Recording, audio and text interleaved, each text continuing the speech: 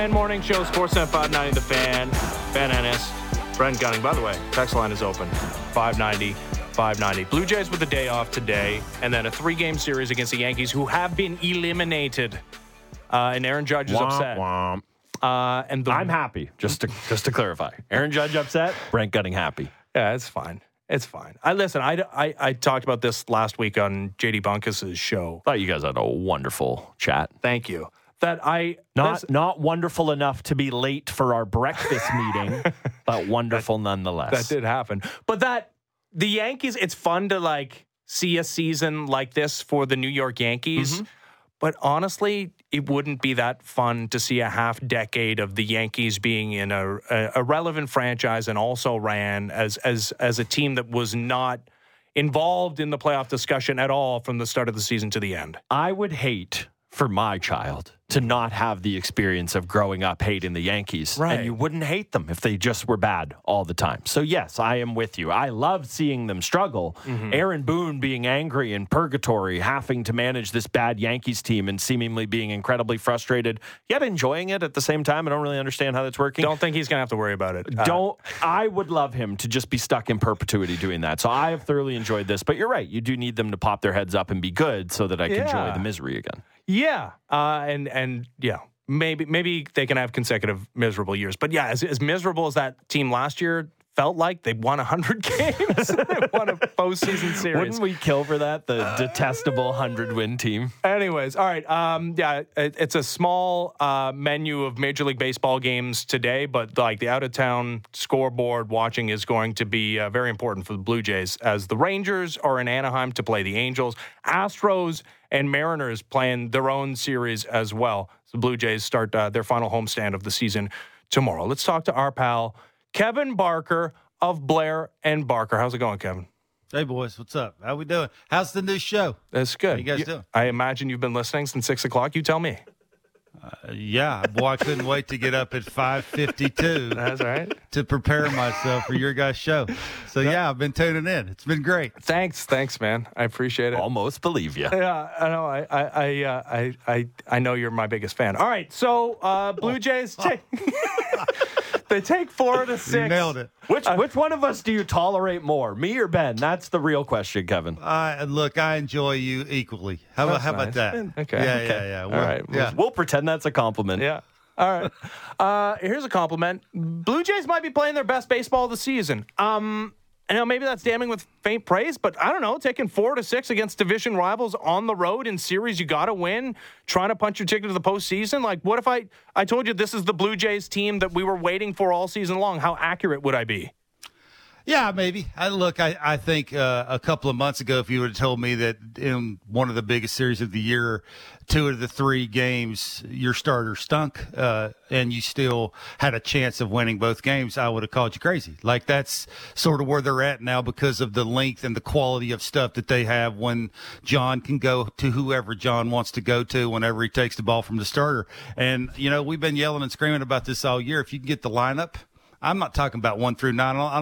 I don't think they're capable, for me anyway, watching them every single day, to get on a roll 1 through 9 where they're just tough outs. And boy, you really got to attack their weakness. You got to add and subtract, man. You can't be throwing some things in some spots, and them boys are going to go back Lake City. Yeah, it's just not going to happen. So, I think when Springer, is hammering baseballs and setting the tone that way. And we know what Vladdy, the lineup can look like when he's doing those kind of things and hitting balls. And, Vladdy sort of right now looks like he's in one of those spots where he gets a pitch, you're watching the game, you're thinking to yourself, man, he should be hammering that. And he's starting to hammer that. So, I think he's in a sort of a nice spot when it comes to mechanics and mental and not overthinking it, which, boy, you got khakis going one ear, khakis going out the other ear. It's and then you got 15 coaches trying to solve, what's ailing Vladimir Guerrero Jr. Everybody meet in the middle. It seems like everybody's in the middle, and he's starting to get the foot down. Varsho, he's doing some things, right? Matt Chapman had a big stolen base yesterday, staying out of the double play because we know Kirky hits the ball on the ground. It's turtle-like. So it's, I think they're just pushing sort of the right buttons at the right time. And, Again, you watch the game, they look like they believe. That sounds simple, and that's not real good analysis, but, I think that's half the battle. When you believe that you're really good and you can go on the road against a good team and actually have a chance to beat them, if you do everything right and not beat yourself, I think there's something to that. So, yeah, I'm with you. I think you're spot on when it comes to they're playing their best baseball, especially the way the lineups looked the last couple of games. Yeah, I mean, let's drill down on Vladdy specifically, right? I mean, we've talked a lot. I mean, I remember conversations in the last couple of years, especially when he made the move permanently to first base, even saying, he's really improving at first base, and then that confidence can help him at the plate. I always rolled my eyes at that a little bit, but how can him having the at-bats he's having not lead to the confidence? And you mentioned all the voices that are around. I mean, everyone and it's not just this team, it's across Major League Baseball. There's tons of coaches, there's tons of khakis, all of that. But with a guy like Vladdy, I would imagine him being able to have this success and have the big moments that he's had lately maybe allows him to just kind of not stop listening to those voices, but just quiet them down a little bit and get back to the approach that kind of made him be the guy that has us talking about them the way we do. Like, do you think the success he's had in this little run lately can allow him to just kind of ease back and just be more of the kind of natural talent we think of him as? Yeah, I think there's a little something to that. Look, I think it just doesn't happen I think because we saw him on, I don't know if you guys remember that time we were showing him on the field doing early work with Guillermo Martinez, and and he came out and was saying that it was more direction and trying to keep the shoulder square, and I'm thinking about hitting a line drive to right center. I want to see if it has any run to it, any tail to it, if it's backspinning, if it's straight. Like, I think for me, once you start visualizing success, it just sort of translates between the years. And then ever since then, I think he just seems to be, starting a little bit sooner, in an athletic position a little bit sooner. Like, everything's in tune. When the foot go, the hands go. He gets in the good separation, which all really good hitters have to have. There's a little bit of pause. It's not rushed. It's right when the front foot hits the ground, you recognize what pitch it is.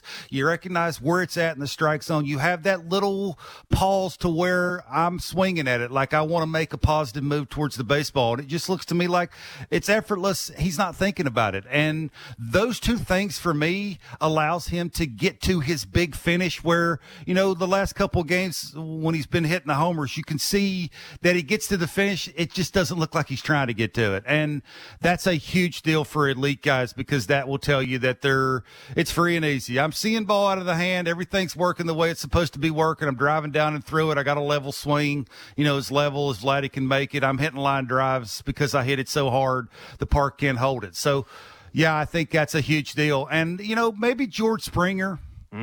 I called him out on Friday. It's you got dropped 150, right? You can't have a bad April, bad July, and then a bad last couple of weeks going 6 for 30, and everybody jumping up and down saying, "Oh, it's so nice you're playing 145 plus games." Yeah, I don't care. Like, I want him to do what he did in those 3 games: a home run and 6 RBIs. That's what I want him to do. I want him to hit an inside the Parker. That's why they gave him $150 million, so the Davis Schneiders and the Santiago Espinals and the Kevin Biggios don't have to do it. So it's kind of nice to watch that leading off. And, it looks like Bo, too. Whenever Bo starts ambushing, definition can be a couple of different things. But whenever you see him, mechanically thinking about clearing the hips, getting the foot down, standing a little taller so he can get the head out and pull something, Bo don't got tremendous power the other way. He's not going to backspin a bunch of home runs to right center, right field. For him to hit a home run late in the game,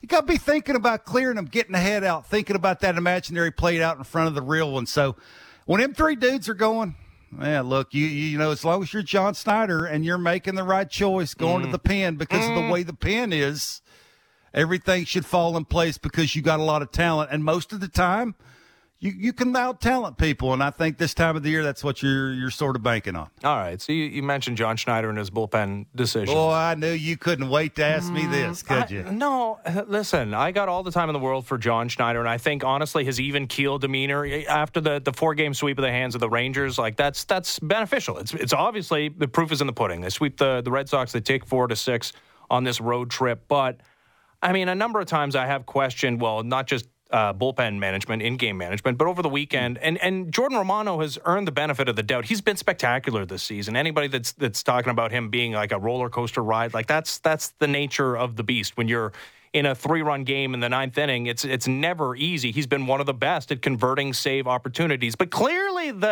whether the fingernail was impacting the velocity or the location, like it was obviously on his mind, Kevin. Like he just kept looking at it. The idea that he needs to be out there for the final at bat of that half inning, and I understand that it's only continuing because of a near miss and a review overturn. I mean, we talked about it earlier. It did feel like a situation where no one's going to fault you for lifting the guy before the 27th out there. What did you make of the decision making on Saturday? I don't have a problem with it. I mean, he's been 36 games between blown saves. I mean, he's 36 out of 40 in save opportunities. But he didn't look right. Well, I mean, his stuff was the same, right? I mean, for me, the only thing that John Snyder did that I thought maybe he should have thought about doing was Josh Lowe. You walk the lefty, you get to the righty, Manuel Margot. Right. Margot was 0 for 4 in a game. He'd punched out he didn't look real comfortable at the plate. He's a righty. Like, you got a guy on the mound that throws 100 miles an hour. Well, who cares if the bases are loaded? The dude's at third. That's the only guy that matters. And if I can give myself a better chance of getting away with a mistake, I would take my chances against the righty and not the lefty. But again, you got to have the feel for your room. You go to Jordan Romano and say, I'm taking you out this time of the year, and his stuff looks the same, you're going to lose Jordan Romano. And that's a big deal. Hockey guys talk about that all the time. Well, you got to have your back. How dare you? We don't do that. You walk up and punch a guy in the face and tell him to, get his thing out of his derriere. Let's go. Get out there. If you took Jordan Romano out of that game, John Snyder and Jordan Romano's relationship is going to not be real good. And you need that relationship right now to be good, at least adequate enough that you hand the ball to him, he's excited about taking it. You take the ball from him, he's not going to like that. And that's a big deal this time of the year, especially your main guys. You take it from Jimmy Garcia, you run out there and can't grab it fast enough. But it's Jordan Romano, right? I mean, I was getting a bunch of DMs on my Instagram about what's he doing. John's the worst. It's like, I mean, I guess if you want to point the finger at some certain games that John didn't do things right, pinch running for people, taking a guy out too soon in Yankee Stadium, leaving a guy in too long in Bassett, okay. But how about the other 85 games that he made the lineup out to where people are yelling and screaming about Kevin Biggio hitting third or hitting cleanup? How's that working out? Like that, sometimes you got to, you're riding your best dudes, and this is sort of the thing. Again, you want to argue and point the finger that he pitched to the lefty? Yeah, I'm in that camp. But to say that you're going to run out there and take the ball from your closer when you already been out there and he basically said, beat it. I'm okay. They knew this going in. Like, this happened the day before. Like, this wasn't a surprise. And the velocity was still there. The break on the slider was still there. Do you hold your breath when Jordan comes in? Absolutely. Because he abuses one of the two pitches, right? It's not a consistent, okay, I got 98, I'm going to use that. Now, I like my slider. I'm going to throw it even if my fastball is really good. So it's just the nature of the game. They took 2 out of 3. Could they have swept the Rays? Yeah. Sometimes I think that's wishful thinking, right? You got to remember, too, the Rays pretty good. They're going to take advantage of, some early woes that allows a lefty to get to the plate. And, he didn't hit that hard. That's some bad luck, but it's just how he got to it, the optics of it, why they're pitching it to him. Yeah, I can give you that. But to actually say, walk out there and take the ball from him, boy, good luck. Good luck. Man, you really... Better you and me. You really jujitsu'd us with the hockey guy of it all. You immediately said that, and I just capitulated because you're right. You could not do that. You would lose that guy in that spot. When we talk about pitching, so much of it this season has been the rotation, and honestly, outside of Manoah, we just haven't really talked about it because it's been far from a concern. It's been great at various times.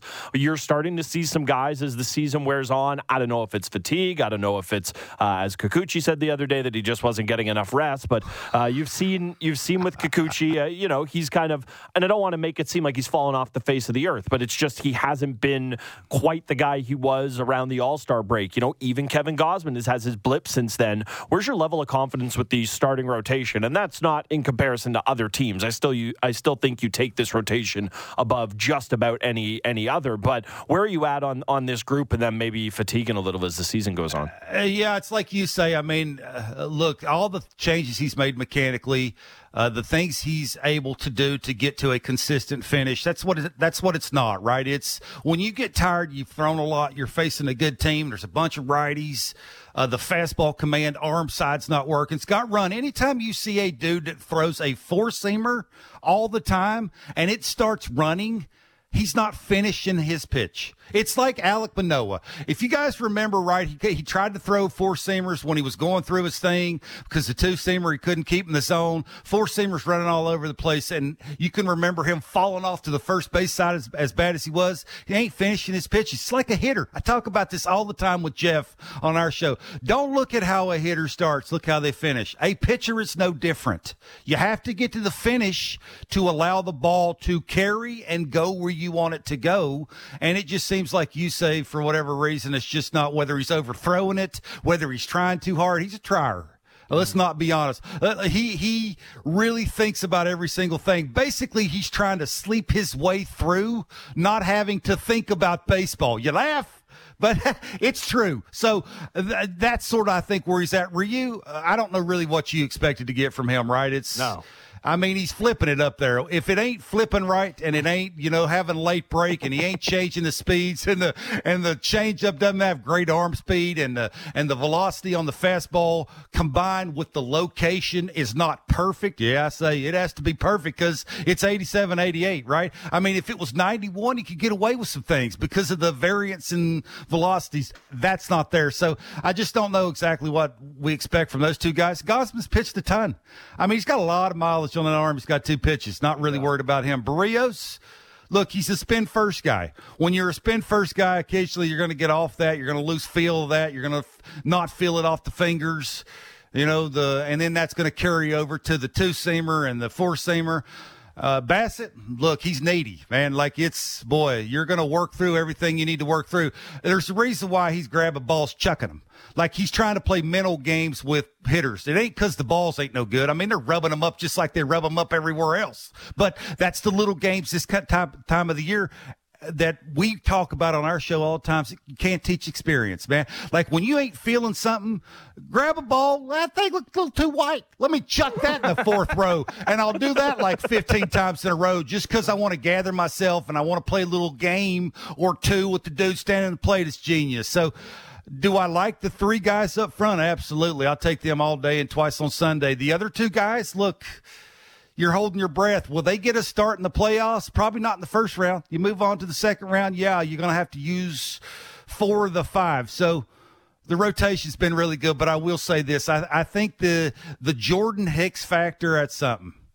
And they have enough guys down there that you can go to in key moments. You got a couple lefties down there. You got one Sankin. You got one that throws 98. I mean, it's just amazing how when these dudes come over from other teams and can't throw strikes, and now all of a sudden they're locating and dominating people and they're efficient. Well, that might say a little something about the pitching coach you got here, but they got enough horses there that if George Springer, Bo Bichette, Vladimir Guerrero Jr., and then whoever else wants to show up to the party can do something, they got enough for me anyway.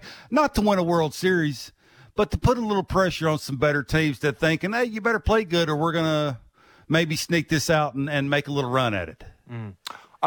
Before I let you go, and by the way, I learned something, as I always do talking to you, but I learned something that despite the fact that you're not on X or Twitter, that you can be reached via Instagram DMs, which guaranteed I will now make a habit. I can block you, just so you know. They do have block on that DM thing. So okay. All right. If it gets out of control. I'm going to try to.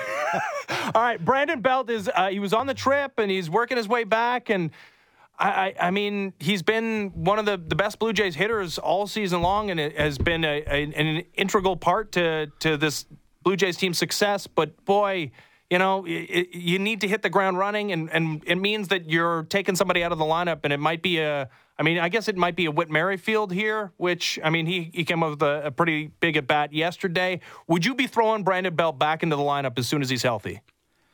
Look, I don't know if you guys remember the way he looked when the timing issues, when he first came back, and he looked like he'd never had a bat in his hand and saw a ball out of a pitcher's hand before. Right.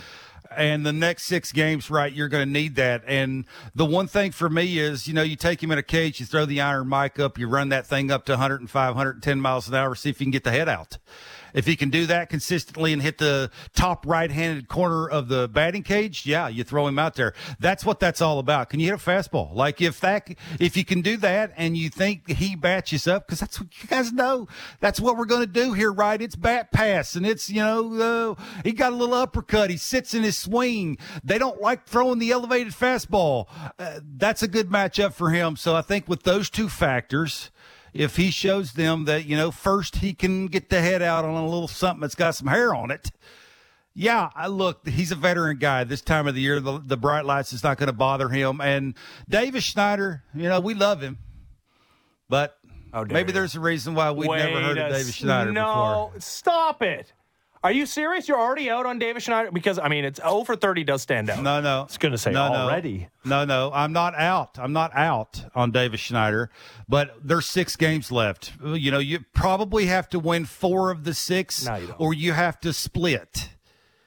Davis Schneider right now oozing confidence that you can't wait to put him in the cleanup spot or in the 5-hole. Not for me, and that's not his fault. That's not his fault. That's a GM that didn't have a cleanup hitter and doesn't have enough depth, and now you bring guys up, which is a great story. I love it. I root for him. I was Davis Schneider trying to be that.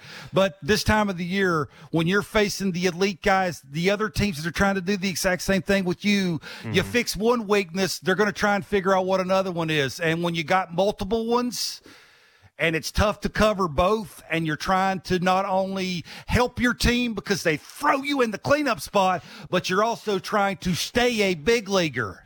Yeah. You two try and figure that out and accomplish that. It's not the easiest thing to do. No, it seems hard. And yeah, he's making it look hard. Well, it looks hard too. Yeah. Recently. Barker, always great, pal. Expect my DM shortly. Yeah, take your chances, buddy. That's all you can do. Take your chances. He works with Blair, like the king of blocks. Yeah. Careful.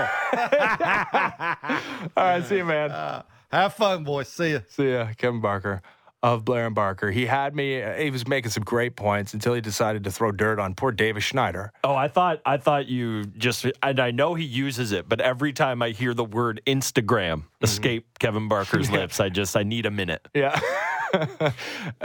He's not on Twitter as far as we know. But yeah, you can reach him on Instagram. Davis Schneider, I was actually going to bring up Davis Schneider because he only played in half of the games over the road trip here. And clearly with the Blue Jays facing nothing but righties, there's a very distinct possibility. Like, honestly, you don't see Davis Schneider, or you see him very sparingly the rest of the season because you got to go with who's hot right now. And it must be said, Davis Schneider is not hot right now because not only is it an 0 for 30, not only is it an 0 for 30, there's a bunch of strikeouts in there, and the walks haven't been there the way they were in his previous cold spell. Still got that mustache, though. I'm not out on Davis Schneider. My support of Davis Schneider is unwavering in the process. Even through the course of this 0 for 30 stretch, there have been long at bats. There have been bad calls. There have been line drives, finding gloves. Did I ever think Davis Schneider was like 1,000 OPS or a 900 OPS or maybe even an 850 OPS guy? Probably not. Did I ever think he would hit 300? No, I didn't, because I think neither did he. Well, in the minor leagues, he's a career 250 hitter, but he's also like a career 380 on base percentage guy with a bunch of home runs. Do I think that's what he is ultimately in the major leagues? Like, do I think he's kind of, hey? Honestly, it's weird because they're so different body-wise, like Adam Dunn type, where it's either walk, strikeout, home run, by and large, with Davis Schneider. I kind of think that's the type of bat profile that you're looking at going forward, and that you know what? That lends you to going through the occasional cold stretch. And when you go through a hot stretch like he was on, obviously this was coming. I'm not coming off my Davis Schneider take that he is a legit major leaguer and part of the Blue Jays plans going forward. When you say legit major leaguer, everyday guy, that's where you're looking at. I don't discount the possibility of him being an everyday guy, especially with the positional versatility. We've seen him sparingly in left field, but he's played some left field in AAA. I don't know. He didn't look at a place at second base. Has made all the plays that you needed him to make. I wonder how the Blue Jays go at it in 2024, because I don't think, even as well as Kevin Biggio has looked the last couple of weeks, I don't think you go into a season where you're going to have the same type of expectations and even fewer years remaining of team control of Vlad and Bo with Kevin Biggio penciled in as an everyday player, or Davis Schneider. But the possibility exists that both of those guys, hey, you know who does this pretty well? Tampa Bay Rays. Both of those guys get like 500 plate appearances. Yeah, you're right. If this is the Rays, we just don't even think about it. It's part of the machine, and they just continue to go about it. I think the way you end up with one of those guys, or the platoon of them, or however you want to look at it, playing a lot next year is them effectively prioritizing third base over second base there, because that is still going to be a position. Now, we know there's internal options, Martinez, Barger. I don't think they just go hand the keys to any of those guys, but I think that's how it plays out, is them looking at other options and striking out, or maybe not getting exactly what they want, and then they kind of back into Biggio, Schneider kind of second base. Yeah, those are not bad backup options, or at least assets to have. Before we take the break, I do want to go back to what Barker mentioned about the Romano decision-making on Saturday. God, he put me in such a box. He hockey guide me. He knew his audience very well. Boy, did he. Right? Whenever you talk about the hockey mentality of you don't want to lose a guy, that's a convincing argument. And honestly, one I hadn't put too much thought into, because I do... While it is human beings participating in the sporting event on the field, this sport more than any other, it's more plug and play, and it's more looking at the numbers. But I know sometimes I go too far on that, and I don't discount the possibility that is maybe not a relationship hampering thing. If John Schneider says, "I don't care, like you're coming out of this game," but like a confidence thing, like maybe Jordan Romano says, "Look at everything I've done." Look at everything I've done for this team, how successful I've been this season, and you don't trust me when I tell you I'm the guy for the job. That being said, I would have taken him out. He was not the man for the job. I would have too. I would have as well. But that was important for Barker to kind of check us on, because it's also not any reliever. You, like he said, if that's Garcia, you sprint out there and you throw him out of the game. You ask for the ump to get him out of there yourself. But with Romano, it's a respect thing. It's the order of it's the point of the game. It's the save thing. It's all that stuff. Well, it's projecting forward to the final 6 games of the regular season, and maybe the postseason, where he was on the mound for one of the most disappointing endings to a Blue Jays postseason game in their franchise's history. This quick one for you on Jays. This Eden character, the guy who scored Cam the run. Eden. Yeah. Do you want to find a spot for him on your postseason roster? I think this is what's hilarious about this wild card round, that there are only 3 games, minimum of 2, and the rosters allow you to carry way more pitchers than you're ever going to need. I think what you're seeing is a clear decision being made by this Blue Jays front office that's the way they're going to go. They did this in 2015. Yeah. Dalton Pompey was not going to play. Officer Pompey. That's right. He's in Hamilton. Hamilton. Yeah. No, he better watch out if you're driving around Berlin. He was never going to play unless there was a pinch run opportunity, or maybe as a defensive replacement. And pretty large moment in the game. I'd say he got in. Yeah, it was a pretty crucial moment that he was in the game. I think it's an incredible asset to have a guy who's 58 stolen bases, caught stealing like twice all season in the minor leagues. It's something you can 100% use. I'm excited to see him deployed in what fashion. Maybe he gets a Dave Roberts opportunity. Maybe. And the nice part about him is that when you were looking at all the Buffalo call-ups, Clement, Horowitz, and obviously Babe Schneider, the problem with those guys was that none of them filled that role, right? The idea of wheels off the bench, it is, you mentioned Dave Roberts. It's this happened a million times in the course of the game, where you get a guy on, you need to get him in a scoring position. And with the way this team hits, a lot of times if you have a guy who can swipe a bag, that's going to be as good a way to do it as any. So I think it's massive for the team to have that. I mean, imagine the Blue Jays are in a tie game in the 8th inning. Alejandro Kirk leads off the inning with a walk, and you can throw a guy in there who's a real threat to steal a base against any defender behind the plate. It's a massive, massive advantage. Hey, did you know hockey season is upon us? I was aware. The Toronto Maple Leafs back, and we are giving you a shot to win a pair of tickets to the October 2nd preseason game against their arch rival Montreal Canadiens at 7 p.m. down at Scotiabank Arena. To enter for a chance to win these tickets, text today's code word Matthews to 590-590. Again, today's code word is Matthews. Text this into 590-590 right now to enter for your chance to win tickets to the October 2nd game. If you don't win with us, you can secure your tickets to the game at Ticketmaster.ca. More details at sportsnet.ca/590. We didn't get to talk to Kevin Barker about his Denver Broncos. He seemed ornery enough. Yeah. I figured that might have been pushing it. They lost by 50 points. We'll DM them on Instagram about it. We might get to that. We might get to Taylor Swift. There's lots more still to get to as the Fan Morning Show continues. Ben Ennis, Brent Gunning, Sportsnet 590 The Fan. Dive deep into Toronto sports and the NFL. The JD Bunkus Podcast. Subscribe and download the show on Apple, Spotify, or wherever you get your podcasts.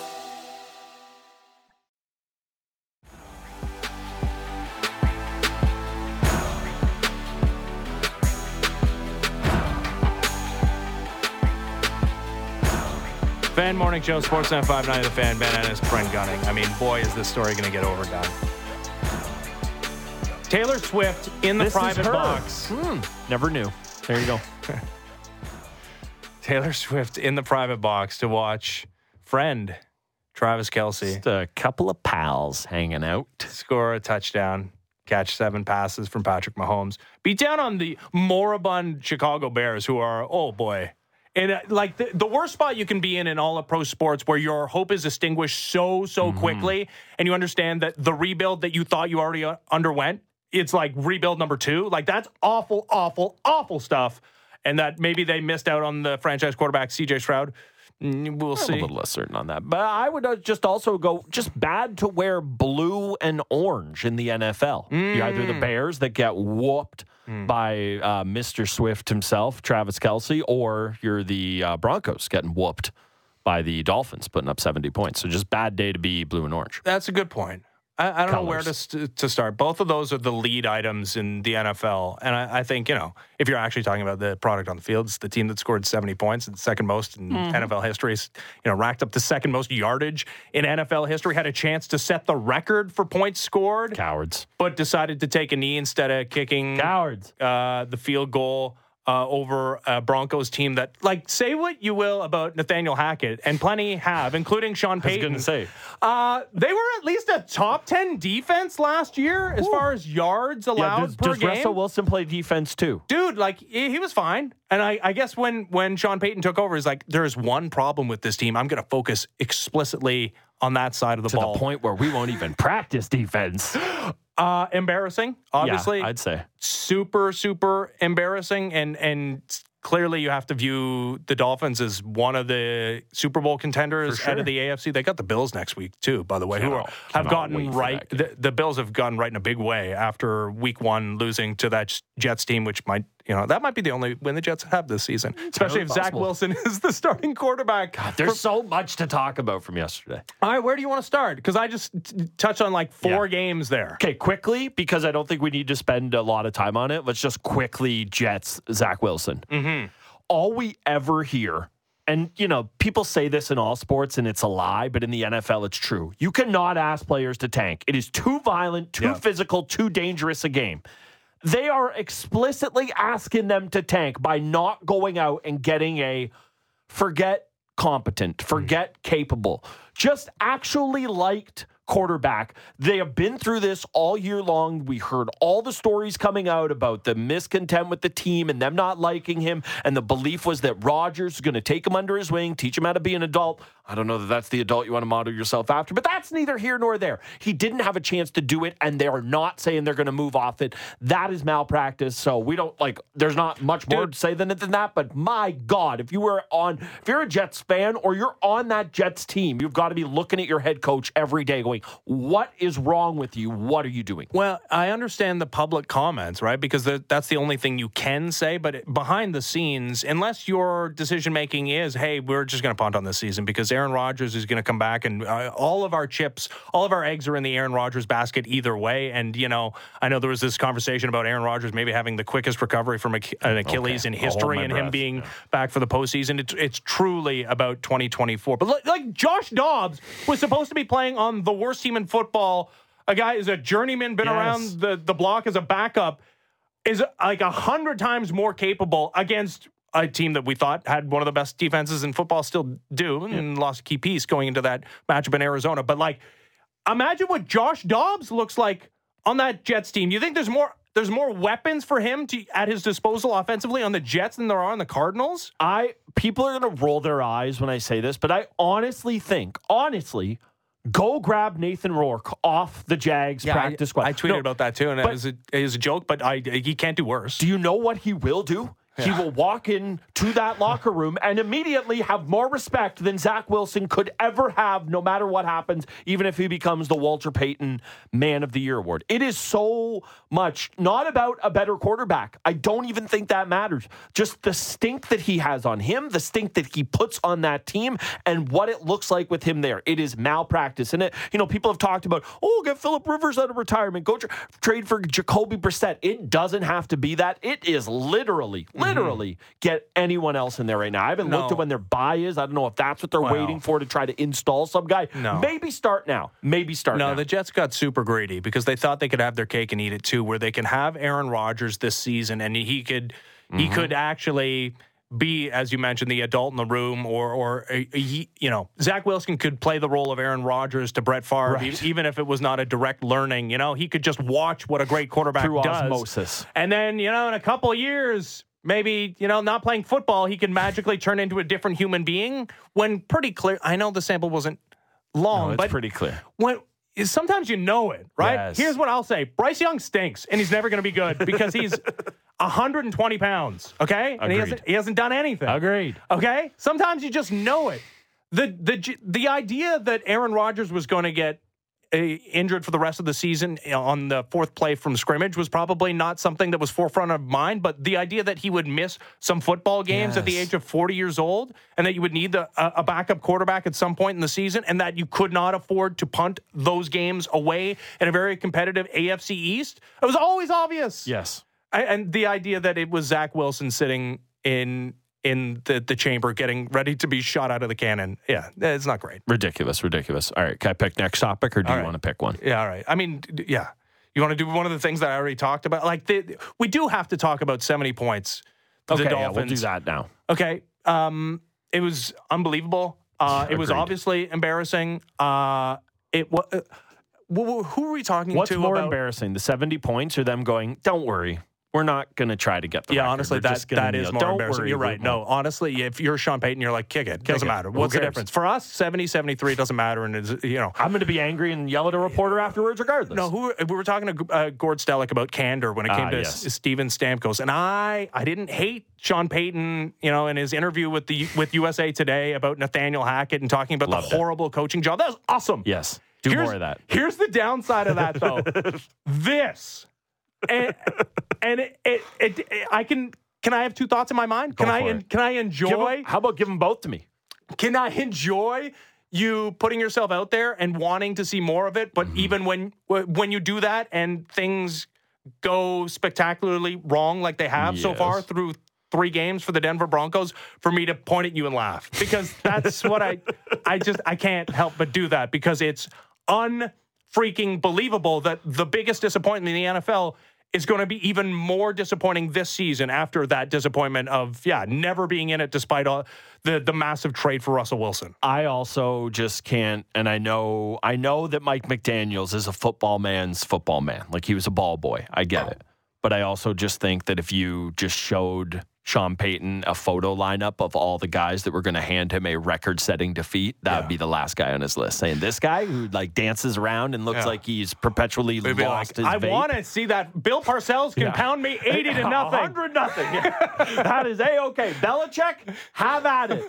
That guy, please God, no. The only one worse would be the Cards head coach, and he got a win over a real team yesterday as well. Yeah, which was shocking. And the loss is shocking, but we're going to look back at the end of the season and look at some of these games, it's just games and weirdness of a 17-game regular season. But sometimes when it reinforces your preconceived notions about a guy who led the National Football League in interceptions, like Dak Prescott, and he throws a big one in the end zone, it's more impactful than others. I think some people will look at that and say, oh, the line was so banged up. They lost Diggs. You know what that does to you. And, okay, I can hear some of that if the offense looked a little sputtery. You're missing 3 linemen. Okay, that's going to happen to even the best of teams. But that is always the problem with Dak Prescott, is that he is talented enough that he will not act like a game manager, but forces it into spots exactly like that you wish he was almost a little worse, so he would just play it a little bit safer.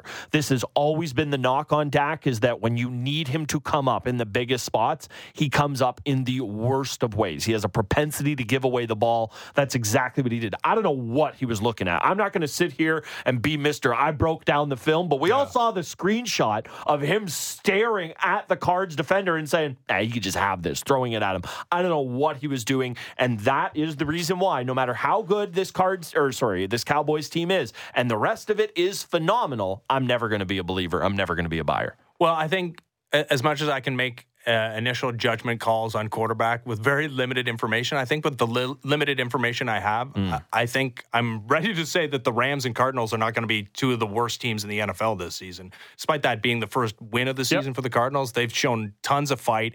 I think you look at the Broncos and clearly the Bears. It's going to be neck and neck between those 2 teams to end up with the first overall selection. Yes. Caleb Williams out of USC. Yeah. All right. What do you want to do next? I mean, the Vikings-Chargers game is hilarious in that it was a couple of teams with pretty similar recent histories that came down to the wire, and a couple of How did you feel about the Chargers trying to salt the game away in their own territory on a fourth and 1, up 4 points, end up not converting, and the Vikings getting the ball, but Kirk Cousins doing Kirk Cousins things, and despite having a first down conversion with about 30 seconds left inside the 10, only able to get one play off, and it ends up as an interception in the end zone. So a couple things on that. The going for it on 4th and 1 in your own territory, I don't have a problem with that if that's who you are, if you are a massive believer in your team. And also, if you're built more like the Eagles with kind of a power run game. We know Eckler's been banged up a lot for the Chargers this year. The other part of it as well, though, is with the way Herbert can play. I don't ever get too mad about trying to let him win the game. Now, the problem with that is you also have to realize what's on the other side of things. And if you can just kind of punt it deeper and deeper into primetime and letting Kirk Cousins, as we get closer and closer to 8 o'clock at night, let him go make a play to win the game. That's the way you should go about it. So it ended up working out okay for them because Cousins got the ball back and he does Cousins-y things with it, especially late in game. But that's why I just look at both those teams and say you can never be certain about them. I mean, Herbert, you look at it, the drive he had to win them the game, 6 of 7, 83 yards with the touchdown pass. He goes 40 for 47 with 405 yards, like just a ridiculous performance from him. But it's the Chargers, and I know they won the game, but it never feels like they go out and win it. It just feels like through circumstances unconnected to anything they have done, they happen to win this one. Yeah, they happen to be playing the team that used all its emotional equity last season, going 11-0 in one-score games. Insane. And just factually, the 2022 Minnesota Vikings have no connection to the 2023 Minnesota Vikings. Just because they went 11-0 in one-score games, there is no it's not like a baseball player in one season that eventually, like the BABIP's going to normalize. Those are two separate Very events. different things. Different teams. Mercury's now in retrograde. Like, there's lots is different. Kelsey's dating Taylor Swift. Right. But you watch sports long enough, like we have, yes. And this is the way it works. The way it goes. It was bound to happen that they would go 0-3 in their first 3 one-score games after going 11-0. All right, Taylor Swift. It's just hilarious. I was looking at another website, not our own, wonderfulsportsnet.ca, which you should check out all the time, and they had like kind of running tabs of things that were happening, trending or whatever, and it's like wild card race in Major League Baseball, NFL Sunday reactions, Taylor Swift at Chiefs Bears. the way this took over the world was insane. Travis Kelce, now you were correct to remind me that she doesn't necessarily have a tendency of letting these things play out too long, but Travis Kelce needs to secure the bag. If he could lock that down, he'd go buy the Chiefs, forget about playing for them. So it's 100% true. Yeah, that's his focus in life right now is becoming Mr. Swift. It has to be. I'm sorry. Okay. Is there something happening between the two? Like, I think pretty clearly. Like, yeah, she was with his mom. I guess. Like, yeah. You're saying industry plant? Well, not industry plant, but obviously there is a calculated, like, showing. But I'm just trying to see the end game for this. Like, who does this benefit? Does it benefit Taylor Swift? And if it does she need public attention? Does she need more clicks? Does she need, another fan base that has to become Swifties? Like, does she need NFL fandom to glom on to the? I don't think so. Billions of people who have bought into the cult of Taylor Swift. I've heard. Well, I just don't understand it from her perspective. Even if they're dating, like if a couple of famous people, good-looking people in the prime of their life want to get together, I get that entirely. I understand it from together. And I understand it from Travis Kelce's perspective because while he's one of the most famous football players in the world, football is played in one country and not for the whole year. And while we're very myopic when we think about North American pro sports, in the grand scheme of world celebrity, Travis Kelce's not even on the map. Like, he's nowhere to be seen. I would understand why he would want to boost his popularity, his global Q rating by being seen with Taylor Swift. I don't get it for her. I really don't. I don't understand it for her unless, like, she is truly just a big football fan. If that's the case, I didn't know about that. Or if it's totally innocent and I'm just showing up at my boyfriend's football game. What if he's just a big hunk? What if that's all there is to it? Travis Kelce, good-looking man. He can dance. I don't know. I think that's probably what the appeal is on her end, I would think. I also, as talented as I think she is, and God, I think she's super talented. There's a bunch of songs that I very much enjoy. And you know what? I've seen the Taylor Swift documentary on Netflix. I enjoyed it. She's super smart, super hardworking, writes her own songs. I don't understand why she's become the biggest sensation we've ever seen in entertainment. I do not understand how, pretty good pop singer with some pretty good pop songs has become this. This thing is beyond, like, this is Michael Jackson in his prime, wasn't this? Like, what are we watching here with her celebrity? I mean, a marketing masterclass by whoever it is pulling the strings, I think, quite honestly, because, I've not even delved in that deep, but yeah, the appeal that she has is ridiculous. Like, I will not understand. I remember when tickets went on sale in this building, like, we didn't get them in the building, but it was at the time and everything, and it was just the fervor. It's like anything I've not seen. Something has happened also where it's like a point of pride if you're not somebody that you would think of as in the Taylor Swift demographic. Like, hey, look at me. Yeah, if you're like, hey, if you're a teenage girl, obviously you're going to like Taylor Swift, or it's more likely that you would like Taylor Swift. But if you're, a middle-aged man like me, and you say really that you're a Swiftie, like, you get like a gold star. You get to. Are you announcing something, Ben? I told you I like her. I think she's perfectly fine. You know who else I think is perfectly fine? Like a lot of other pop artists. Stars. Like, why is Olivia Rodrigo not like 1/100th of the pop star that Taylor Swift is? Why is it? Again, a point of pride. If you announce, hey, I love Taylor Swift. Hey, I spent $10,000 going to the Eras tour. Why do you get to be in this upper echelon of society? Because she's become more than just an entertainer. I don't know. It is something. It's like an identity that you have if you are into Taylor Swift. Yeah. I can't say that I understand it. You might even say you're a Swiftie, I guess. Is what we landed on there. Yeah, it's confusing. I don't know, and I'll be thrilled to watch 2 football games, which she will not be in attendance at tonight. All right, she's really going to ruin my Monday night if she shows up at where I've already forgotten who's playing tonight. If you don't think that she's being mentioned, in my God, the pregame show, and if this is the last we're hearing of her and NFL football together, you're wrong. All right, we'll be back tomorrow with another edition of the Fan Morning Show. Ben Ennis, Brent Cunning. Sportsnet 590 The Fan. See ya.